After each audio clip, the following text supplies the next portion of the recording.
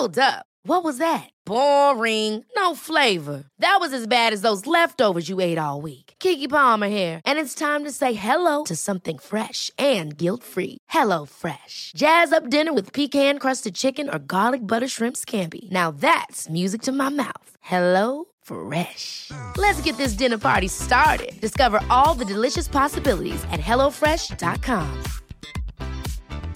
There's never been a faster or easier way to start your weight loss journey than with PlushCare. PlushCare accepts most insurance plans and gives you online access to board-certified physicians who can prescribe FDA-approved weight loss medications like Wegovy and Zepbound for those who qualify. Take charge of your health and speak with a board-certified physician about a weight loss plan that's right for you. Get started today at plushcare.com/weight loss. That's plushcare.com/weight loss. plushcare.com/weight loss. Welcome, everyone, to a very particularly special episode of Reconsider, perhaps the most special yet. Forgive my ignorance, but why is this episode special, Eric? This is our 64th episode, a huge milestone, 64. What's special about 64? Actually, absolutely nothing, but it's the first time since like episode 20 that we've counted. I'm just really excited that it's this many episodes. Ah.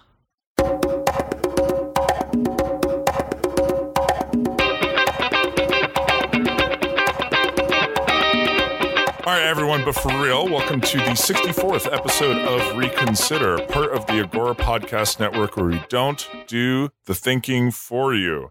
Today, we're going to be doing a quick whirlwind tour around the world, covering some interesting, important, impactful stuff that's been going on in various countries, in various continents. And the reason we're doing that is because we've ignored the world outside of, the realm of finance for the last 6 months, more or less. And there's a lot to get caught up on. A lot of big stuff has happened. A lot of it is hyped up, and a lot of important stuff is ignored. So we're going to take a little bit of time on a few of these things just to give everyone an opportunity to reconsider or consider. Before we get started, this month's Agora Podcast of the Month is The History of China by our good friend Chris, who at some point we're going to get on the show when we finally do like a really deep dive on China, which we've needed to do. It needs to have. Anyway, he'll join us. He's already agreed. He's great. Go to History of China. He is the authority podcast on China, and it's a ton of fun. I'm still trying to catch up. He has a boatload of content. Additionally, if you like things like philosophy, which you might, because if you listen to the show, you read stuff like that, you should check out onlinegreatbooks.com. Onlinegreatbooks.com is a website platform that essentially lets you delve into the great books in a curated fashion. So you will have a philosopher specialist guide you through some of the readings, talk you through in discussion groups. And if you use the promo code REC, you will get a 25% discount. That is onlinegreatbooks.com/REC. So the 4 countries we're going to be diving in today are South Africa, Turkey, Iran, and of course, everyone's favorite, North Korea. Xander, take us away. South Africa. We'll start with South Africa, and we'll begin with a disclaimer. It is essentially impossible to talk about South African politics without using racial terminology, since everything in South Africa is so bound up in race and racial issues. So when people talk about political issues in South Africa, these terms are used, and it's usually considered acceptable and not derogatory to use terms like blacks, colors, and whites. There's also a large population of Indians, and that's where Mahatma Gandhi, you might have heard of him, actually cut his teeth as an attorney.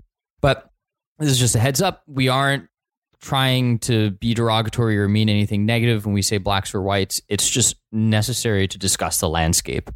So that said, people who are a little familiar with South Africa often know the phrase apartheid and know that it was a institutionally, racially segregated political system that was set up in 1948. And the government was essentially run by white Afrikaners. And Afrikaners are descendants of the Dutch that colonized South Africa in the mid-17th century. Now, that doesn't mean that there wasn't extreme, brutal racism before 1948. It just became more institutionalized at that point. Now, in the early 1990s, apartheid essentially was overturned by someone you might have heard of, Nelson Mandela, who languished in prison for several decades under the Afrikaner National Party before he was released and became the country's president. It's really a remarkable story. If you haven't read his autobiography, you should. It's a really good read. It is a really good read. Yeah. Now, the thing is, getting this deal done that actually overturned apartheid and brought a new political system into place with a constitution required some concessions, because that's how the world works. There were negotiations between Mandela and the African National Congress, the ANC, which became the predominant party following the end of apartheid, and the National Party, the white Afrikaner government. The big one was property rights.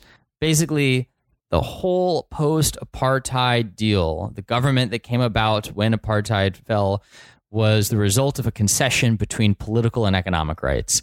So the wealthy white class basically retained all of the property and assets that they had accumulated throughout decades of apartheid rule, and the protection of these assets were enshrined in Section 25 of the Constitution.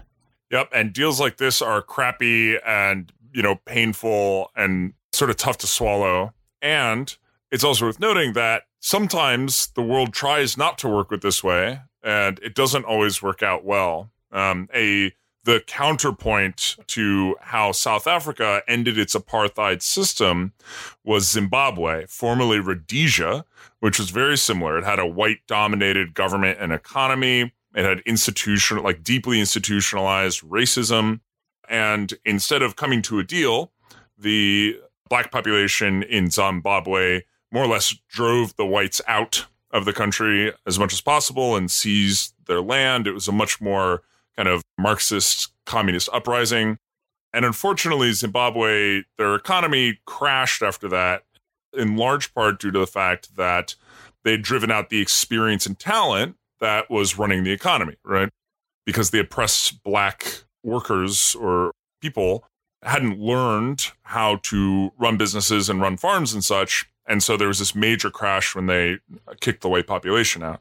Now, this didn't happen in South Africa, but the economy has still languished. It's doing better than many of its neighbors, but not great. Unemployment is still super high, especially among blacks. In fact, economic well-being, levels of health and education, all those indicators that we point to for the material well-being of a population are still extremely unequal between the minority white population and the majority black population. And so there is a movement to say, look, the history of this institutional racism and the difference in material starting points that these two populations have, that was driven by an unjust system.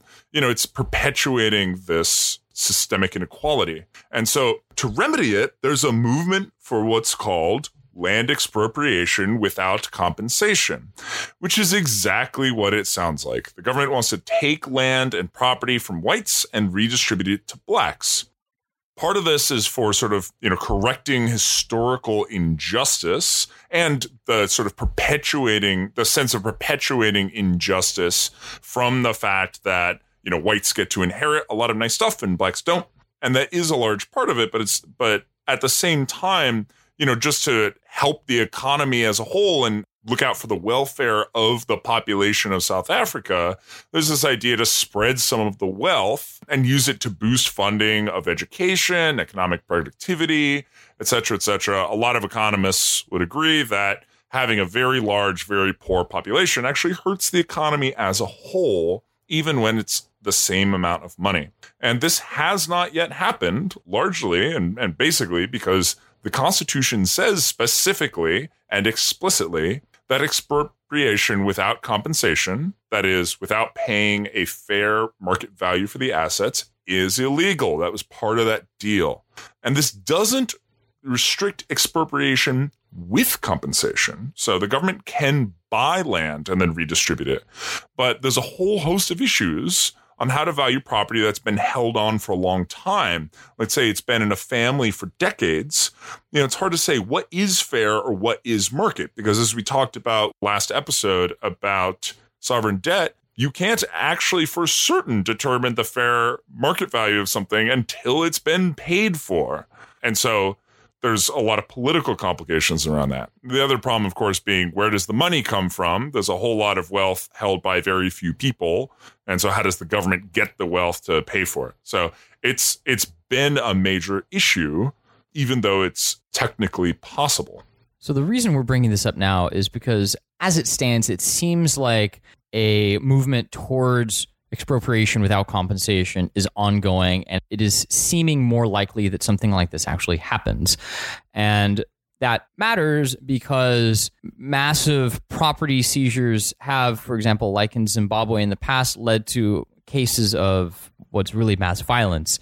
And arguably, towards the end of the apartheid government, South Africa basically fell into what was a real sort of like simmering civil war that a lot of people aren't really familiar with. Thousands of people died, and it's more almost sort of like an event of mass violence. And things like that can happen when large amounts of assets are taken without compensation and redistributed. I'm not saying that's going to happen, but that is something that people are concerned about.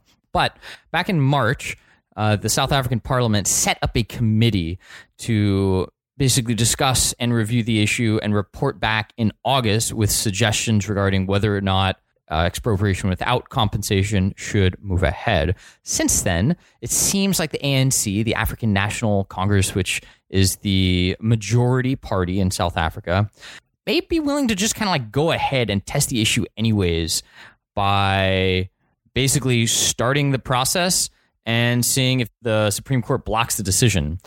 And interestingly, in South Africa's history, the courts have generally been relatively fair, and some pro-Afrikaner judges who are actually in the National Party actually ruled in favor of Mandela and some of his supporters at one point when they were on trial. And this didn't always happen, but the point is the judiciary has a history of having a somewhat more even hand than other institutions in the country, and there's a good chance that the judiciary is going to be testing the constitutionality of whatever the ANC decides to do. Public hearings are currently being held, and that's sort of where we stand right now. And so there's some hysteria around this, partly because of the Zimbabwe disaster / ethnic cleansing of whites that occurred in the 1980s. So, white farmers and whites generally are worried about having all of their stuff forcibly taken. And it being 2018, of course, as soon as someone is worried about something, you've got camera crews all over them that want to have a good story to invoke more fear and get more views, right? So it's not entirely clear how this is going to work out. It is something where, presumably if you're a white landowner that has had this land in your family for a long time, the idea of losing it is not a great one. And there's a lot of, well, what will we do? And of course, there is the fear of if they're driven from their land, is there going to be sort of like a reprisal period of what happens? And it's difficult to say how this is going to work out at all. And of course, it's an incredibly difficult moral / ethical / justice problem that we don't want to weigh in on ourselves. But I'm sure you can imagine many philosophers, if you got all the great philosophers in the room and had them say, what should we do here? They would have really gritty argument about what's the best move to make, what's the most fair and most just thing to do. So it's icky, and it may have a major impact on Southern Africa's largest economy. All right, that's South Africa. What are we doing next, Eric? We're doing North Korea. So, North Korea about to have World War III. Maybe Trump and Kim are secretly best friends. Maybe it's about to be World War III again. Maybe still best friends. Who knows? And then, of course, the big talk in Singapore came up. They had a little chinwag. Everyone was very excited about it. And when it was over, half the media said it was genius and the war's over, and half the media said it was stupid and it's going to be a disaster. And we'll do the reconsider moment at the beginning here. How'd it turn out? Now that it's been a few weeks, how'd it go? Do you know? And of course, you probably already have an opinion about the talk because you have feelings about Trump and possibly you have feelings about the talk more sophisticated than it is good or it is bad. But are you able to elaborate in some way about, what's been the result and what's going on next? Or has it just dropped to be replaced with whatever is the exciting and outrageous thing that has been going on since then? And have we just kind of forgotten it because it was just fun to be outraged then and it's fun to be outraged about something new now? So lecture over, but that's good framing for what we're about to share here. So Xander, take us away. So personalities aside, which is often what the media tends to focus on, what are the actual fundamental interests of each country? Ultimately, the U.S. wants to eliminate North Korea's ability to hit the U.S. mainland with nuclear weapons, and ultimately, North Korea wants an effective deterrent to prevent U.S. intervention in Korean affairs. Now, you can argue why North Korea wants that, be it for regime survival or a long-term goal to reunite the Korean peninsula under a North-led regime, but they want that deterrent. And you will notice that those two interests, the interests of those two countries, are essentially mutually exclusive. One requires restricting the ability to have a nuclear strike capability against the U.S., and the other requires having it. So handshakes and smiles and visceral reactions to Kim Jong-un, snapping selfies in Singapore aside, what has changed since then between the U.S. and North Korea? Not much. Now, South Korea and North Korea continue to have negotiations about small things like reopening joint factories on the border and connecting rail lines. So that's kind of new, but they've also had conversations about this before. It's just been years ago, so it's not radically new. And you know what? Side point on the Kim Jong-un taking selfies things. Remember when all of the liberal media, and I say liberal media right now because it was generally left-leaning outlets that focus on these issues, actually cared about all of the massive human rights abuses that this guy was responsible for. And then as soon as they took a couple of selfies in Singapore, a lot of those same outlets were like, oh, hey, look, he's just kind of like a guy. Isn't it kind of cool that this dictator is getting out and just having fun on the town? Anyways, rant over. I just that frustrated me. I do remember, I think after the handshake and hug moment between Moon, who's the president of South Korea, and Kim, the president of the North, one of the big trending tweets was, I never thought I'd see a day where I was more proud of the president of North Korea than my own president. And sort of I don't know, man. That seems a bit of a stretch. And it's just, we want to be mad, right? And so there's a thing and our brains just go, how do I be mad about this? Right. And the right wing does it too, of course. And we're just exposed to much more of the left. But it's, it's just fun to be mad. And, that's why we love sports, because it's oh, look, there's another team. Let's be mad at them because they're there. Right. So I've been watching the World Cup recently. Nice. Cheering for Uruguay of all teams. I've just been really excited about them. And they're 3-0 now. So I guess I'm on the right bandwagon. Woo, Uruguay. Anyway, so yeah, not much has changed yet. And of course, we're sure Pompeo is running around in the background doing what Pompeo does. And, there's a bunch of flurry of activity from both sides because there is an opportunity and opening here. And you do have these diametrically opposed needs. So it's going to be tough. And can something happen? Who knows? But Xander, what is the big deal if North Korea ends up going nuclear? Well, it's not just about North Korea, right? If North Korea gets a nuclear deterrent, it effectively restricts what the U.S. is going to be willing to do in the Pacific arena for its allies. So enter Japan, which has been dependent on the U.S. for security since 1945, when the U.S. dropped atomic bombs on the country and ended World War II. And Japan is beginning to ask sort of a troublesome question, which is, if we were to get into danger, would the U.S. actually come to our aid, or would we be on our own? And for a country that has basically outsourced their defense needs for the last 7 decades and focused on economic growth instead, that's really quite a change in perspective. So the U.S. pulling back from the Pacific risks potentially a remilitarized Japan, as well as just sort of a general, what's the word I'm looking for here? It just risks the current U.S.-backed alliance structure in the Pacific, which has grown over the last several decades. And that has ramifications for U.S.-China relations and China-everyone else relations. So when thinking about North Korea, it's important to think about basically the whole Pacific arena, which is huge and critically important to the U.S.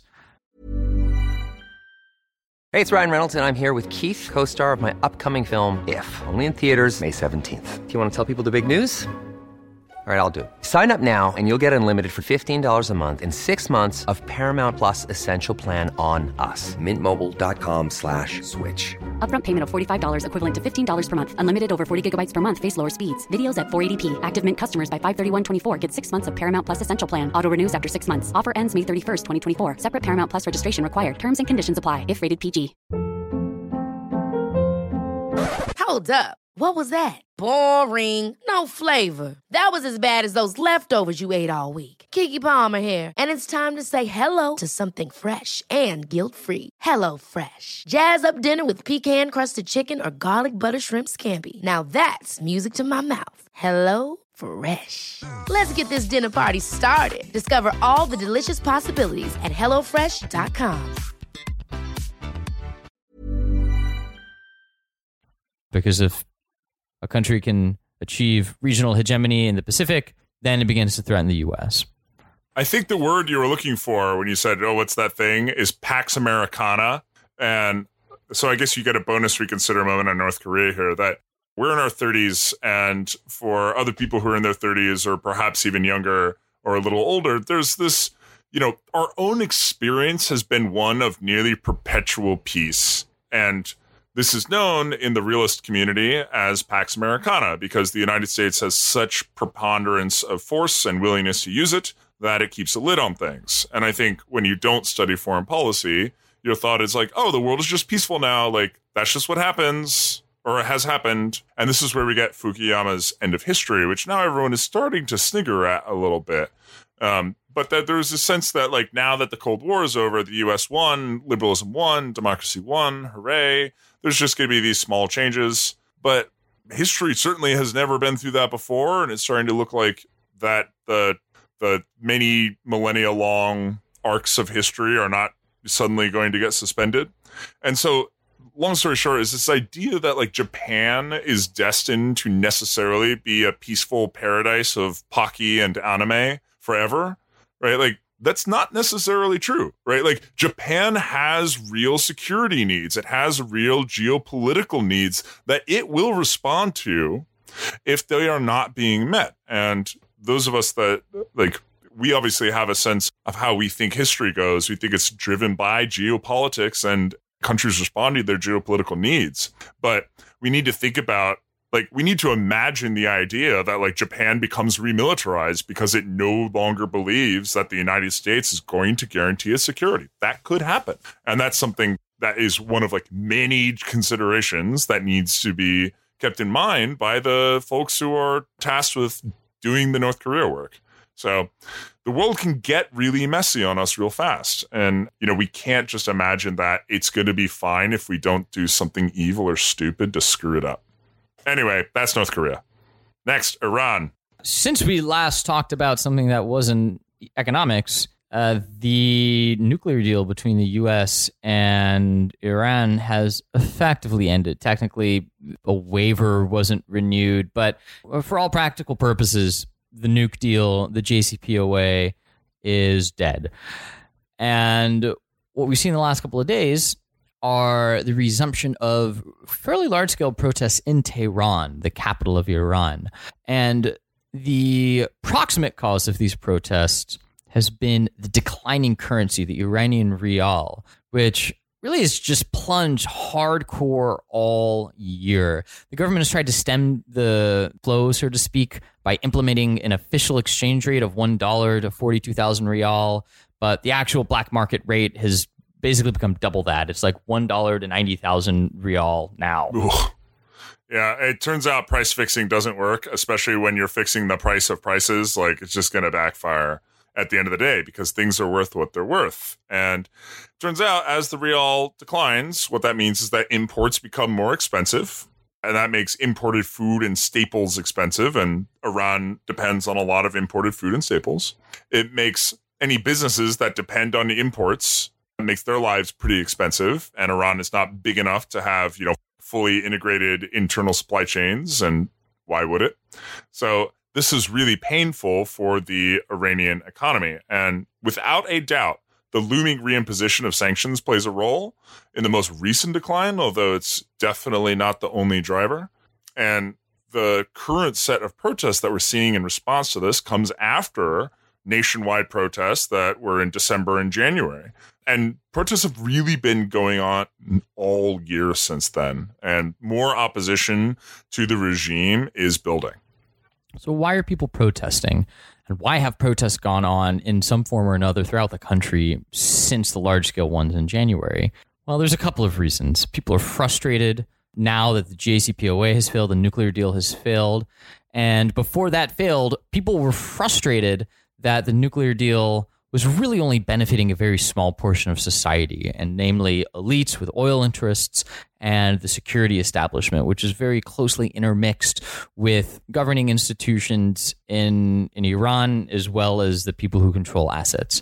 Now, the deal did not do what President Rouhani claimed it would, which is essentially spread the wealth around more evenly. And people are just pissed that the government is spending a bunch of money on foreign adventures in Syria and Iraq and Yemen and Lebanon, too, to a degree, when food is becoming so expensive at home, food and everything else. I mean, the most recent protests kind of got kickstarted by a bunch of cell phone businesses in these essentially malls when prices plunged and purchasing imported cell phones became so expensive that it was just basically impossible to buy a new product. And with the declining real, business became uncertain because people didn't want to just like buy stuff when they weren't sure what was going to happen to their currency. So that's how the most recent bouts got started.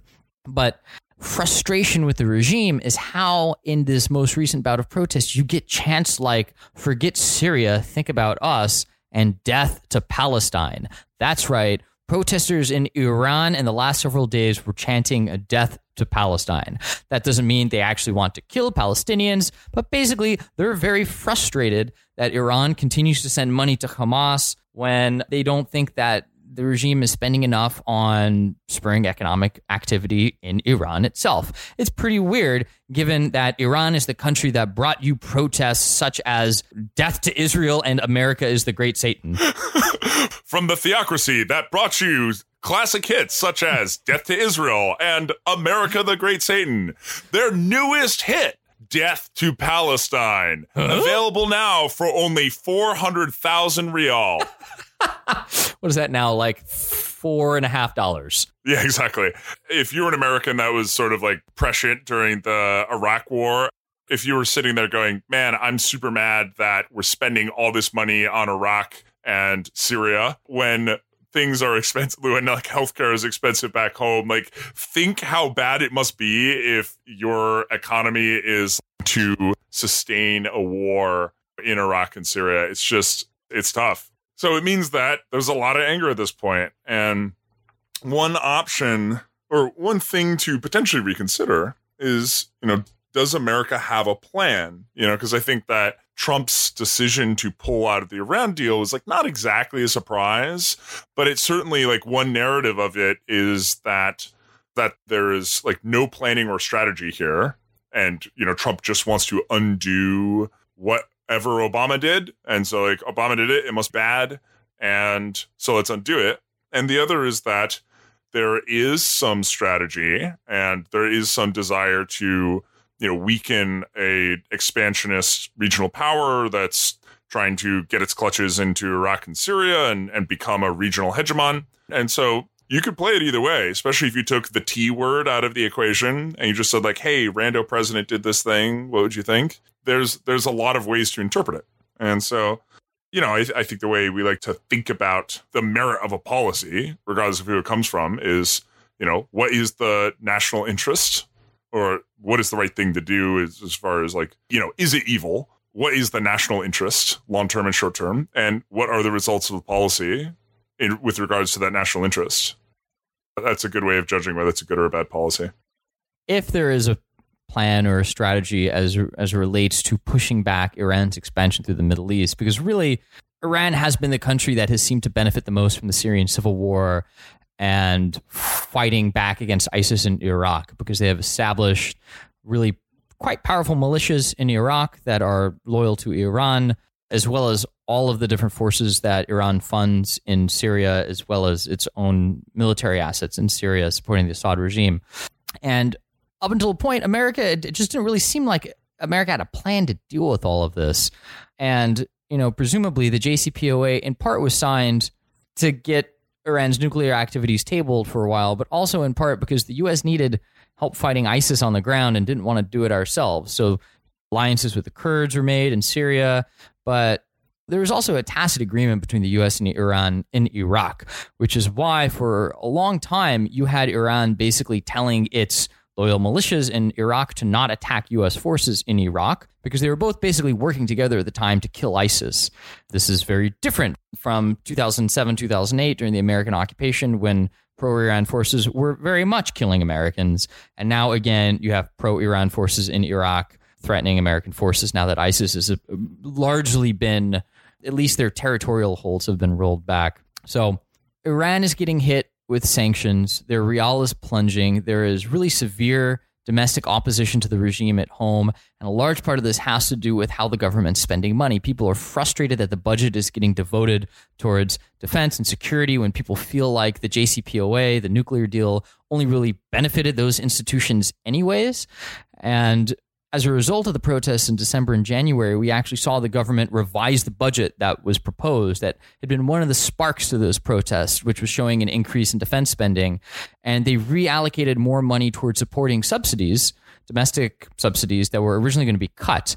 And as a result of that, Khamenei had to pull about $2.5 billion out of Iran's reserve fund to spend more on defense because they needed to maintain a certain amount of defense spending, and it wasn't going to come out of the main government budget. So Iran only has so much money to spread around is the essential problem here.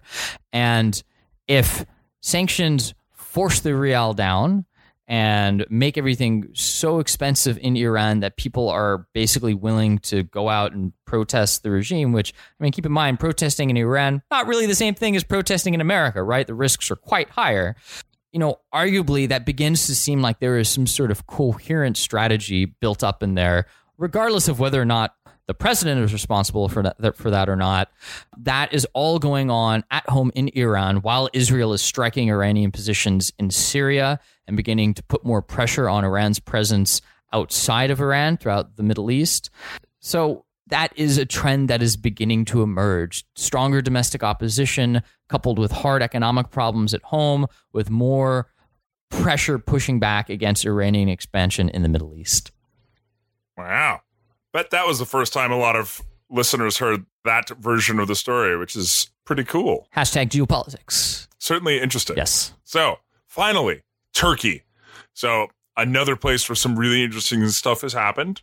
Erdogan, the president, has won another term in office with 52%. If he's starting to sound like Putin, I won't tell you you're right, but I won't tell you you're wrong either. And the Justice and Development Party, the AKP, his party, won the parliamentary election, but not with an outright majority. So it actually lost some seats compared to what it had before. So this alone isn't that big a deal, other than hey, when's this guy finally gonna, let someone else be in charge? But earlier this year, a close referendum altered Turkey's constitution to give the president significantly more power. And this vote, that happened Sunday, got rid of the role of prime minister entirely. There is no more prime minister in Turkey, even though it's a parliamentary system. So Erdogan is now both head of state and head of government. So there are countries where someone is both head of state and head of government. The United States is one of them. But in a parliamentary system, when you absorb the prime minister's powers into the presidency, it gets a little bit dodgier. So, for example, Erdogan can now dissolve parliament. The president cannot dissolve Congress. That's not a thing in the United States. But, Erdogan just say, parliament, bye. He can appoint ministers, judges, and officials without any checks. He can go mess with the judicial system pretty much as he wants. So he's quite powerful now. And here's the thing. The new powerful presidency didn't go into effect immediately after the referendum.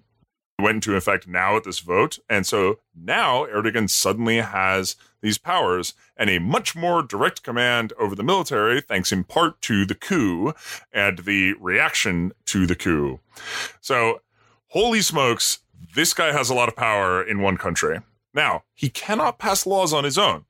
And because the AKP, that Justice and Development Party, doesn't have a majority, they'll depend on their more secular junior partner in order to pass the laws that Erdogan wants. And so there is some leverage that someone besides the AKP has, but it's a lot going on. Small correction, the referendum that conferred greater power in the presidency was in 2017, not earlier this year. No big deal. Thanks. Yes. It was last year. Great. Why this matters? A couple of reasons. President Erdogan is now arguably the most powerful leader in modern Turkish history since Mustafa Kemal Ataturk. Mustafa Kemal Ataturk founded the modern version of Turkey, the Turkish Republic, after the demise of the Ottoman Empire following World War I. The difference is Ataturk wanted to establish and maintain a secular republic for a country, which is a stark contrast to the very Islamic Ottoman Empire that had been around since 1299. Now, Ataturk felt this was necessary in order to incorporate Turkey into the new global order and, importantly, catch Turkey up both economically and militarily with the Western European powers who had really dealt a very strong blow to the Ottoman Empire during the war, even though it was already in the process of dissolving before that. Erdogan, on the other hand, is often described as, using neo-Ottoman rhetoric and incorporating a greater amount of Islamic ideals into daily life and referencing this in his speeches to drill up support amongst more conservative constituencies. And while the country is still secular, Erdogan is clearly garnering greater support from religious conservatives who believe that Turkey should have a stronger Islamic identity and that this shouldn't be separated from daily life or government. They should be part and parcel with one another.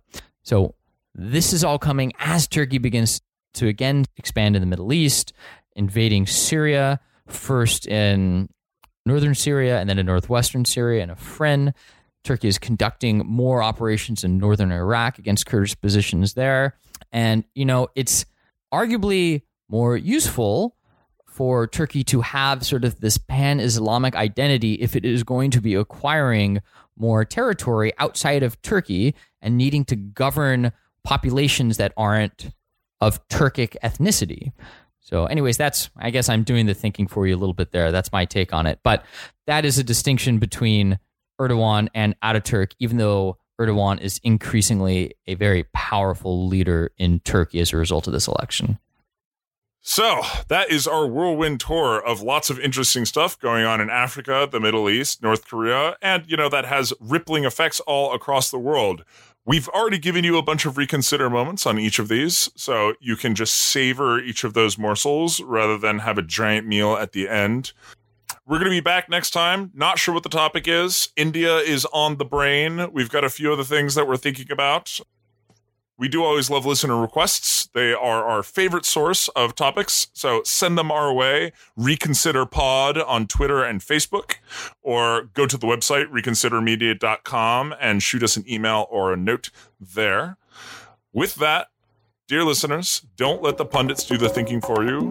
Pause and reconsider. This is Eric signing off. This is Andrew signing off. See you next time, guys.